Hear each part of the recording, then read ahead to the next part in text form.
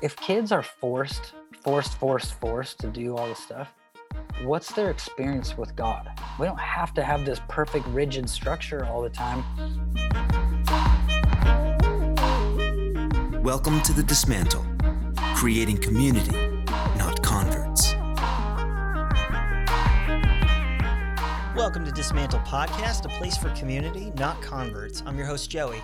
On this show, we attempt to dismantle an issue that poses as problematic for the church by having a discussion with a guest who has insight or experience with that subject. Now, we're not always going to agree. That's okay, but we're not going to argue because our goal is to build bridges and not barriers. Our guest today is Seth Dahl. Seth is a writer and worldwide speaker for adults and kids. Seth, welcome to the show. Thanks for having me, Joey. Good to be here. Yeah, it's exciting to connect, and I'm glad we're talking about this topic today. Before we dive into it, man, how did you get introduced to church, to faith? What's some of your background with spiritual stuff? So a bit of a journey. So I grew up. My mom took me to church since I was a baby. So I was in church my whole entire life. But really, when I was 5 years old, so my parents were divorced when I was almost one. But when I was 5 years old, I was like the only kid in kindergarten that couldn't tie my shoes. Like no one could teach me. And I laid down in my kindergarten class for a nap. Like we always took naps then. And so I take this nap, and in the nap, I have a dream, and Father God walks up to me in the dream, kneels down, and teaches me how to tie my shoes. And as soon as he taught me how to tie my shoes, I woke up, looked around the room, everybody's still asleep, teacher's at her desk, and my shoes are untied. So I lean up, I grab my shoes, and for the first time in my life, I tied my shoes. And I'm like, so I had this at 5 years old, I had this foundation of like, wow, God really taught me how to do something I need for the rest of my life. And no adult could teach me. My friends couldn't teach me. God just came and met me in a dream and taught me. So I think that was my first introduction to spiritual things. But then obviously, like coming from a divorced home, I did the religion thing for a really long time and just went back and forth, really struggling, end up on drugs, just going completely nuts, coke, meth, acid, mushrooms, ecstasy, marijuana, cigarettes, porn, um, snorting 4 or 5 pills of ecstasy every day, just completely off the rails for a while. And was going to kill myself, had a gun in my mouth, and started to cry and just said, I wish I would have listened to my parents and my teachers and my pastors. And I wish I could start my life over. I wish I could just be born again. And somebody walked into the room when I said that and said, you must be born again. And so I knew who was talking to me because I was a kid in kids' church, So I'm like, Jesus, if you're real and you can make me born again, I need you to make me born again, or I'm gonna kill myself. Like I've ruined my life. I've ruined my brain. I've ruined everything. And I just fell asleep weeping and wake up the next day completely delivered from drugs. All of a sudden I'm in ministry like 3 days later at my friend's nightclub for skater punks and sharing my testimony, not even knowing what I'm doing. Like, wow, I just met Jesus again for the first time, really. And like, so then I went into ministry for 4 years in New York City and got back into religion quite a bit, and then moved to Redding, California, to Bethel School of Supernatural Ministry, and just took a year to learn to be in a relationship with God again and not do ministry. And that was the best year of my life. And so from there on, it's kind of been this journey of ministry, but also ministry with God, not for God. And yeah, so 5 years old, 23 years old was the second time I really had an encounter with God that delivered me from drugs. And so I think that's how I really got into it. That's a powerful story, man. Thank you. And thanks for sharing that. Which is really a great segue to what we're talking about today, which is parenting. Seth, you focus on spirit-led parenting. Just so we're all on the same page moving forward in the conversation, what does that mean? So to me, being spirit-led is the great privilege of sons and daughters of God. Um, Romans, I think it was Romans, Paul says, those who are led by the Spirit of God are sons of God. And so it's like, to me, it's the great privilege. Like, we're not in parenting alone. We're not in it just with psychological books from psychology, children's psychologists, children pediatricians, all, it's like we're not in this just in our heads and just in the information realm. We've got a Holy Spirit that is the Spirit of the Father that is accessible and willing to help us and lead us and direct us. And so, part of it is, hey, we're not alone in this. We're not by ourselves. He'll talk to us, he'll guide us, he'll help us. This is his ultimate joy is family. Like, he is family, and he created family, and he started all this with the family. And even Israel, the country, the nation started as a family. And like, he's all for family, and he's willing to help, he's available to help. And the other side of that is we've had way too much religion-led parenting. And so finding that of like, how do I actually follow God and not just religion, and the essence of religion is working really hard to get what's already yours, or to become who you already are. So the serpent comes to Eve and says, hey, if you eat that fruit, you'll be like God. But she was already made in his image. So do something to become who you already are. With Jesus, he says, if you're the Son of God, turn stones into bread. Do something to prove who you are, to demonstrate who you are, to earn who you are. And so religion in essence is performance for something that's already given to us by God. And so living from that place of I actually want to follow God and work with God, not just for God and not just from earthly perspectives. But I also don't want to I want to live in spirit and not in religion. I want to follow the Lord, not the performance stuff, which can happen quite a lot in Christian families. I just did a thing with some worship stuff, and I'm like, sometimes as parents, we get in a worship service with our kids and we get afraid of what other people are going to think of us. So we try to get our kids to perform because we're now performing for them. Like, I got to get my kids to behave themselves in this service. Otherwise, other people are going to think I'm a bad parent or whatever. And it's like, oh, well, I'm trying to get my kids to perform in worship, and performance is never authentic worship, and I'm performing for them rather than like, what, who cares what they think? Maybe if I'm just loving with my kids and patient with my kids, and maybe if I engage with my kids instead of try to get them to do something kind of behavior in a service, it won't even matter what they think, but they'll probably go, wow, that parent stayed patient when all hell seemed to be breaking loose. What a great parent. It's like you'll get what you were trying to get through performance. You'll get it by not doing it. So all of that to say, spirit-led parenting, walking with God together in this, and not being really religious.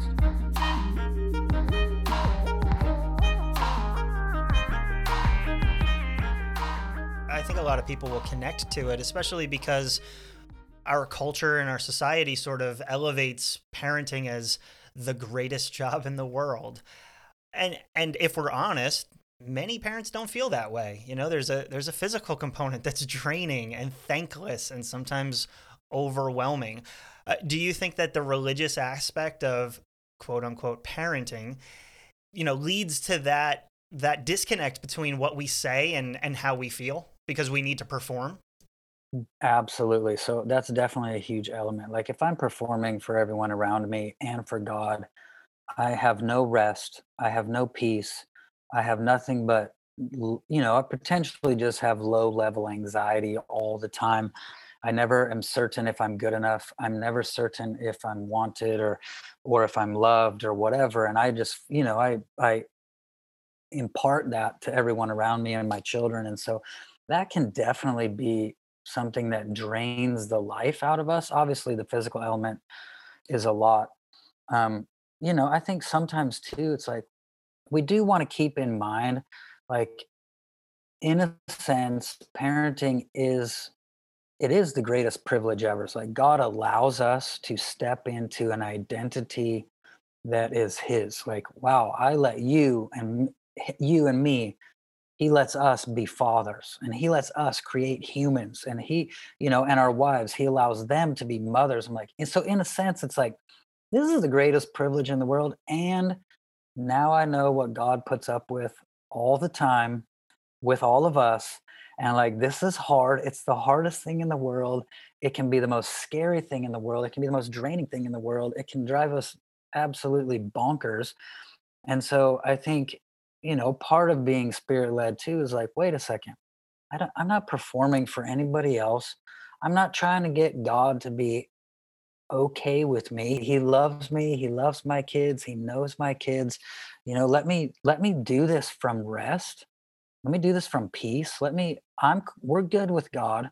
I don't care what other people think. I'm not trying to get my congregation or whatever to we're just not performing for them, which I think that's part of why pastors' kids typically go off the rails too. It's like they've only lived a life of performing for the congregation. And so it's like, man, that makes parenting horrible, and it makes it really hard. And it's like, I mean, it's hard. It makes it harder because whenever we're in anxiety, whenever we're in performance, whenever we're in stress, it's like it makes hard things just so much worse. One example I give is like, dude, sometimes I could sleep 10 hours and I still feel exhausted. And other times I can sleep 5 hours and I'm like, I feel so good. Like I'm great. Like, oh, it doesn't matter how much sleep I have if I'm not in rest internally. And it also, if I am in rest, it doesn't matter how much sleep I have. I could have 5 hours of sleep, but if I'm peaceful on the inside and at rest on the inside and not trying to manage what everybody else is thinking about me or know what he's thinking about me and his love for me, then it's like, fine, I'm not worn out. I'm not. So I think that's a huge factor too, is, our relationship with God is a huge factor in that as well. And how we are in that space it affects greatly how worn out our perspective of what parenting actually is. There's times where I'm like, dude, this is rough. This is so rough. But I also don't want to go, this is so rough. I lost God's perspective of this. I want to go, this is rough and this is hard. God help. And sometimes I just remind myself, like, I'll just go look at my kids. Like, I'll look at them through that lens of like, let me look at you right now at 10 years old, but look at you as if you're that newborn baby I'm holding. And let me reconnect to that joy and that love because this is so rough. Let me make sure while I'm being honest about how hard this is, I'm also clinging to what I know to be the truth of like, this is awesome at the same time. So let me ask maybe a separate question, but it's something I never really thought of until I became a parent. The transference of faith. We always say, especially at kids camp, like your faith is your own; it's not your parents'. So there's this tension between allowing kids to experience God and shoving our beliefs down their throats. How does this spirit-led approach balance between allowing experience and information to not overpower each other? What does that look like? I obviously love the Bible a ton, and I read the Bible pretty much every day. I have a huge value for it. I want my kids to love the Bible, to love the word. I love that.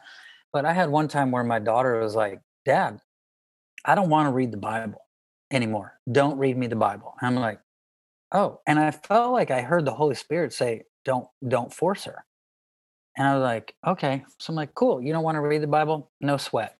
But then I'd find us like driving in the car and she'd ask this question and I'd preach this whole mini sermon to her. And I'm like, wow, I'd drop her off at school. I'm like, wow, I just had the most powerful time with my kids. Like they're all in the back seat, just taking it in, receiving it. Was like, wow, oh, when she didn't want it, I didn't force it, but I totally unloaded when she was open.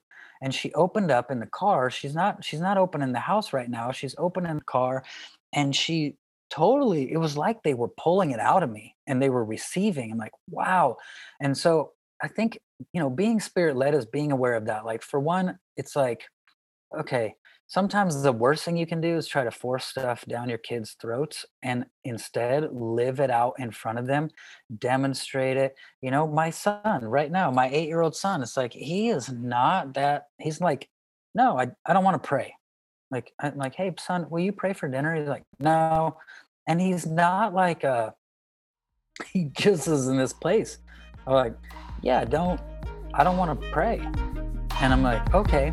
But then there's times where I'll feel the Lord just like, the other day we were getting out of school. I'm like, hey, I want us all to pray this together. I'm going to lead us.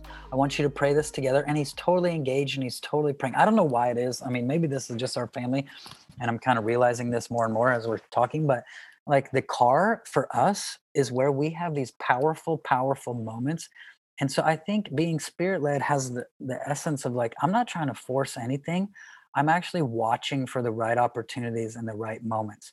And so, I didn't force my daughter to read the Bible every single day in her room, but I can definitely fill her with the word while we're driving in the car. I can fill her with revelation and scripture and stories of Jesus while we're driving, like, but I don't have to force it home. I'm looking for opportunities, when the Holy Spirit's like, there you go, boom.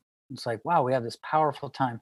And then, I had this time months later where I noticed my daughter is not going to bed, her light's on. So I peek my head in the door and she's sitting there reading her Bible. I'm like, hey babe, what are you doing? She's like, oh, I just read the whole Bible, like her kid's Bible. I'm like, oh, I didn't force you to read the Bible when you didn't want to. Now I can't stop you.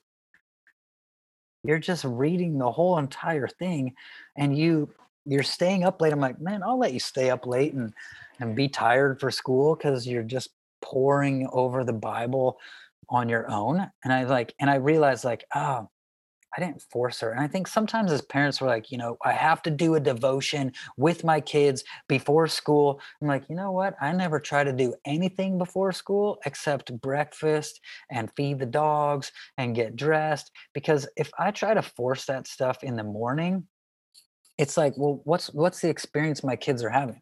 And this was the same with kids church with us. Like when I ran kids church for 14 years in California and New York, it's like, if kids are forced to do all the stuff, what's their experience with God? If I force my kids to have a devotion in the morning rather than like, let's have a devotional conversation at night or over dinner or in the car or whatever, like I'm we don't have to have this perfect rigid structure all the time.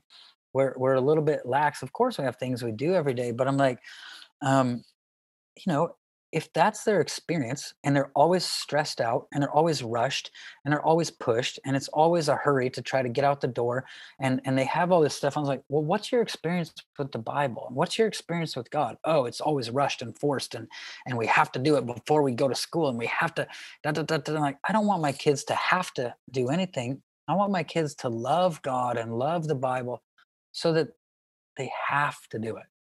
You know what I mean? Like, oh, I like this. I enjoy this. I'm not forced to go to church all the time.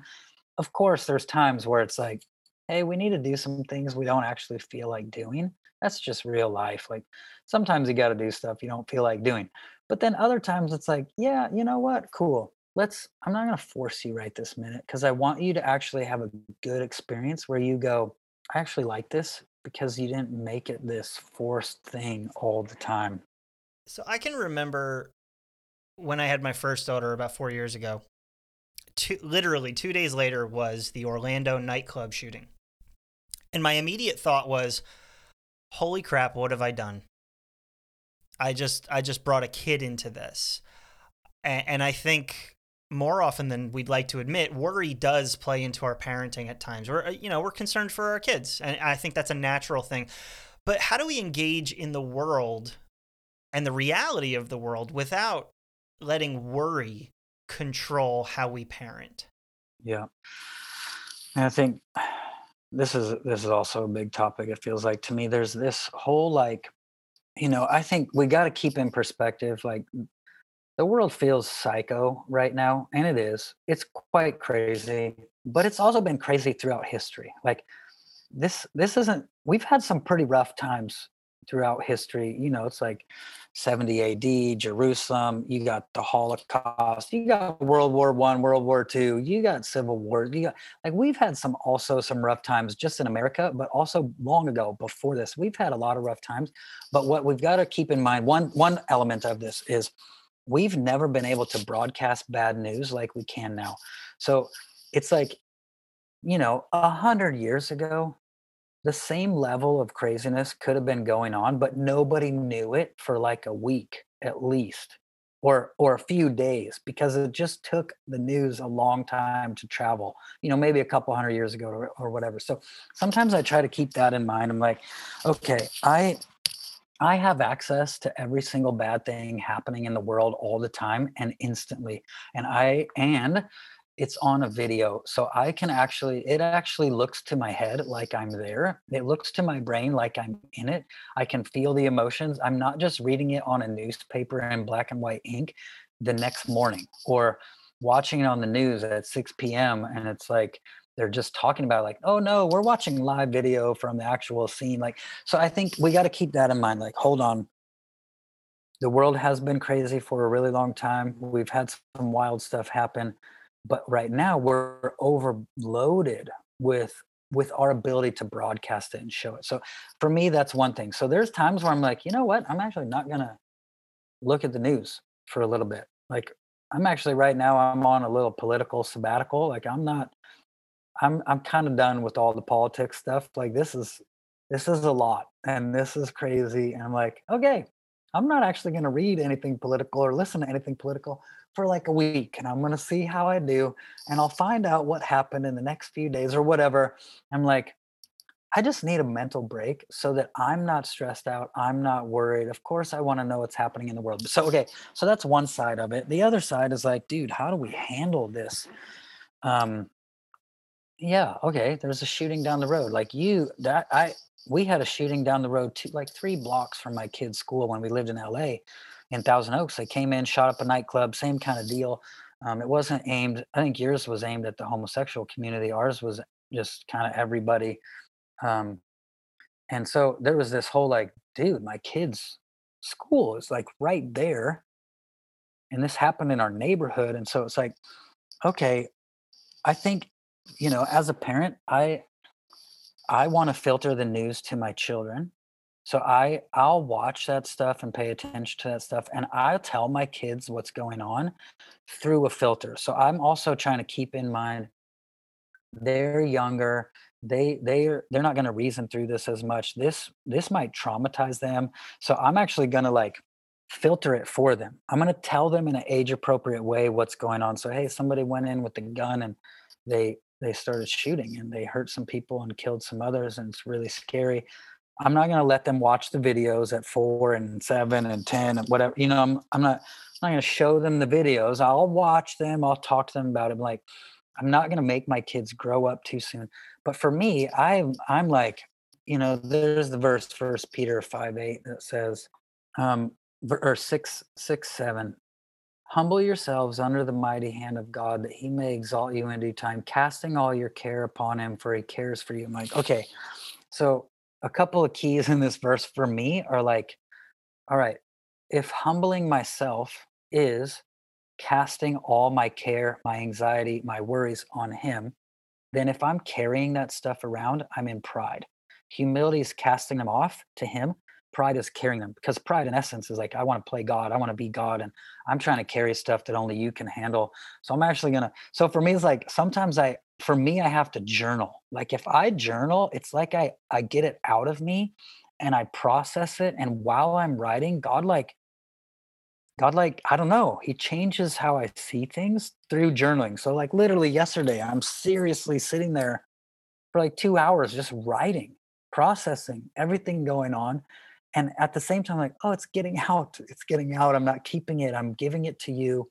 And the other side of that is casting all your care upon him because he cares for you. And I think that's what anxiety tries to do to us, is get us to forget how cared for we are. And it's like, dude, I see the shooting happening. I see the riots. I see all this stuff. I see the injustice. I see the things going on. I'm like, oh Lord, I got to remember you care about all of this, and you have a plan for all of this, and you've got solutions for all of this, but if I hold on to it and try to play you, I can't get your solutions. I'm stuck with mine.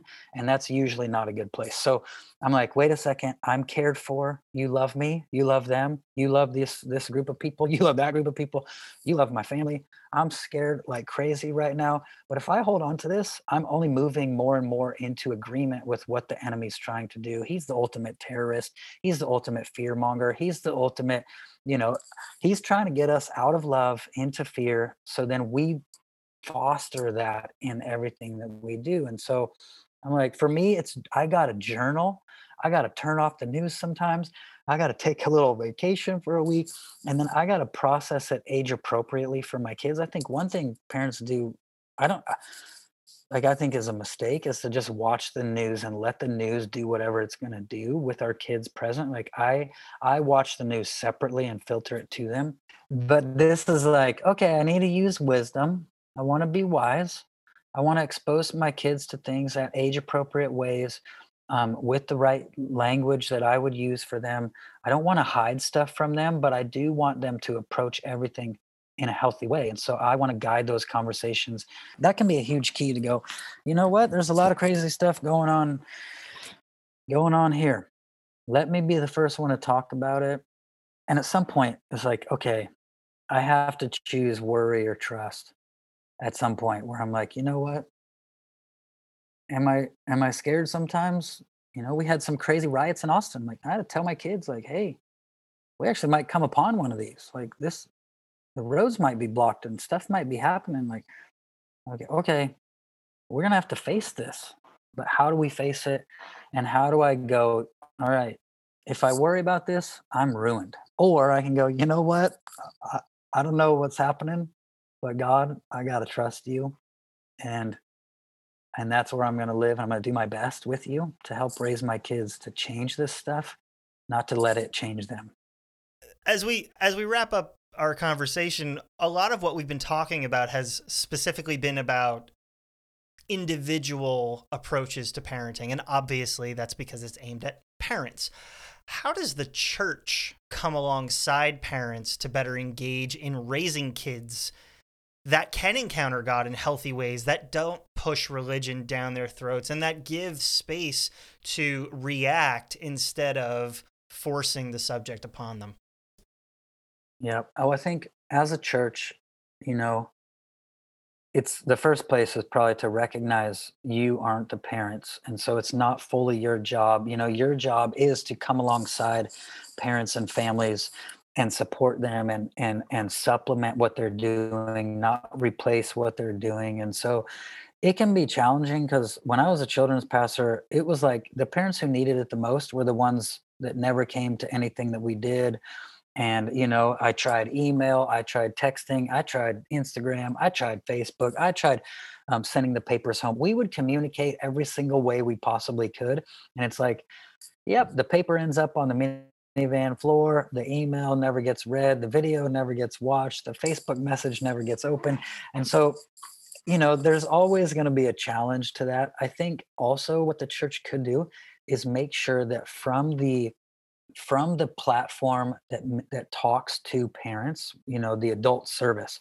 Typically, you have the adult service and the children's service, and so, you know, the platform, the people on that platform communicating, we want to help strengthen you as families. Our children's ministry, our family ministry is here to strengthen you. We're available to you. We have some classes going on that can help you.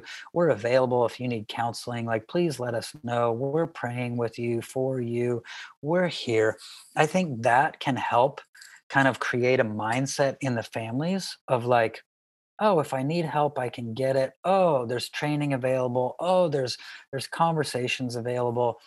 Um, so I think the senior pastor and the senior team can communicate that from the front to the adults. The children's team can go, whatever I need to do to supplement. Hey, like we would do lessons and we'd send out something that was like, here's something you can do at home this week. Or one thing I did that was amazing was it worked really well for us for a while was I said, we're going to go through the Bible and we're going to teach kids the Bible. But I set it up so we could tell parents, like, hey, parents, next week we're teaching on Moses being born and getting in the river and Pharaoh. And so we're asking you to please read that story with your kids, and then we'll send you questions home. So what we were trying to do is kind of foster a thing of like, our team is reading the same story all the parents are reading, and then we're giving them, it's like the kids are reading it, then they're coming in learning about it, and then we're sending them home with questions for the parents to talk throughout the week. And so we try to create a real holistic approach in that sense of like, let's all do this together, let's be in this together. um but at the same time, it's like it was a challenge. Like, I think, like, the way I would describe it, and I say this, I've said this over and over, is like, Psalm 127:4 says, children are like arrows in the hands of a warrior, and blessed is the man whose quiver is full of them. Well, right now, if you were to go buy some arrows, you go to the sporting goods store, you pay $50, and you walk out, some machine built you some perfect arrows that are going to fly straight, hit the mark, do the damage they're supposed to do, whatever. They're razor sharp. But in the Bible, back then, there wasn't a sporting goods store that you just go to and buy your arrows. No, like, if you're the warrior, you had a huge part in shaping your arrows. And I think one of the mindsets that needs a break in Western Christianity is that, for one, the church needs to go, this is not all my job. It's my job to supplement and to help parents and assist them. And the parents need to go, this is not all the church's job. This is my job, and the church is here to supplement me and help me. Kind of like, I would say, it's the warrior that goes, I want that branch. I'm picking that branch, I'm shaping that branch, and then I'm going to go to my friend and say, bro, I need an arrowhead that's sharp. I need a really good arrowhead for this arrow. And so you get the church that puts the arrowhead on. You get the Christian school that puts the fletching on the back, and you work together as a community. But it's like, I've got to realize as a parent, this is my job first, not theirs. And the church has to go, I'm not the replacement, I'm the supplement. And that, just the mindset alone can help figure out the how a little bit of like, how do you connect with your parents? Is it classes? Is it videos? Is it blogs? Whatever. How do you do that? Do you send them free resources that you found somewhere? Do you do a class and play someone else's videos? And like, the how can work out differently in different communities and congregations. But I think that mindset of like, parents, your mindset is, it's my job, they help me. Church, I help them, I'm not replacing them. This is not my, and the school too. The school, like, wait, we're gonna have chapel or whatever we do if you go to a Christian school. Like, I'm not replacing the parents. I'm trying to strengthen the parents and help them. And so, you create a camp. It's like, create a camp that involves the parents. Create a conference that involves the parents. Like, I had, one more fast story. I'm like, I'm totally rambling, but I'm like, this is the good. Like, I was a children's pastor for so long, and everything that we did was kids separate from parents. And I went to Austria, and the pastor's like, "Hey, we're doing something with kids and parents together." And if I'm honest, I was scared. I'm like, "Oh Lord, you got a bunch of parents in the room. What's going to happen? Like, how's this going to go? Like, oh my goodness." And I get there, and we have the most incredible time. So much so, I get on the plane to come home, and I'm in, I don't know, some European country in the lounge, and I have this idea, I have this thought cross my mind. I don't know if I believe in kids church anymore, because of what I saw, the power of a church training children and parents together. And it wasn't like mom getting in the car, picking up little Timmy and going, "Hey, Timmy, what'd you learn in kids church today? Well, what'd you learn at the conference? How was the workshop for you? Oh, mom," and little Timmy was like, "It was good." "Well, what'd you learn?" "I don't know." Like, oh no, there is none of that, because it's like, oh my gosh, these parents and kids encountered God together. They heard God's voice together. We did activations in the Bible together. We did these, we came to the cross and left all our junk at the cross together. And the parents and the kids did it all, and we were vulnerable together. I'm like, dude, I was a wreck, to the point where I'm the children's pastor traveling the planet, helping children's pastor going, I don't know if I believe in this anymore. because of the power of parents and kids together. And it's, that helped me move on my journey to go, let's aim at parents. We have to aim at parents. We have to help parents not just have powerful churches, we have to have powerful homes. Otherwise, we're not even creating real Christianity. That's another element. It's like, Christianity is not what we do on Sunday, it's who we are. And so if what happens in church isn't happening in home, it's not the proper expression Jesus intended it to be. It's not a lifestyle, it's a performance. Again, to go back to that, it's like, oh, this is what we do on Sunday morning, and we learn, and then we talk, and then we go about our lives and do our no, this is who we are. This is us all the time. We just live this out. We just go. This is our whole life, not our Sunday morning routine.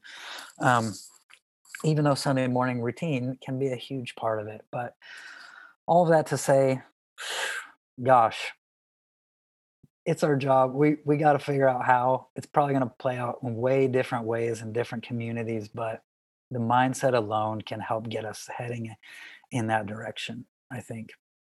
Those are great thoughts, man. Thank you. And thank you so much for being on the show. Tell us a little bit about the book and where people can connect with you online. Okay. The book is called Raising Spirit-Led Kids.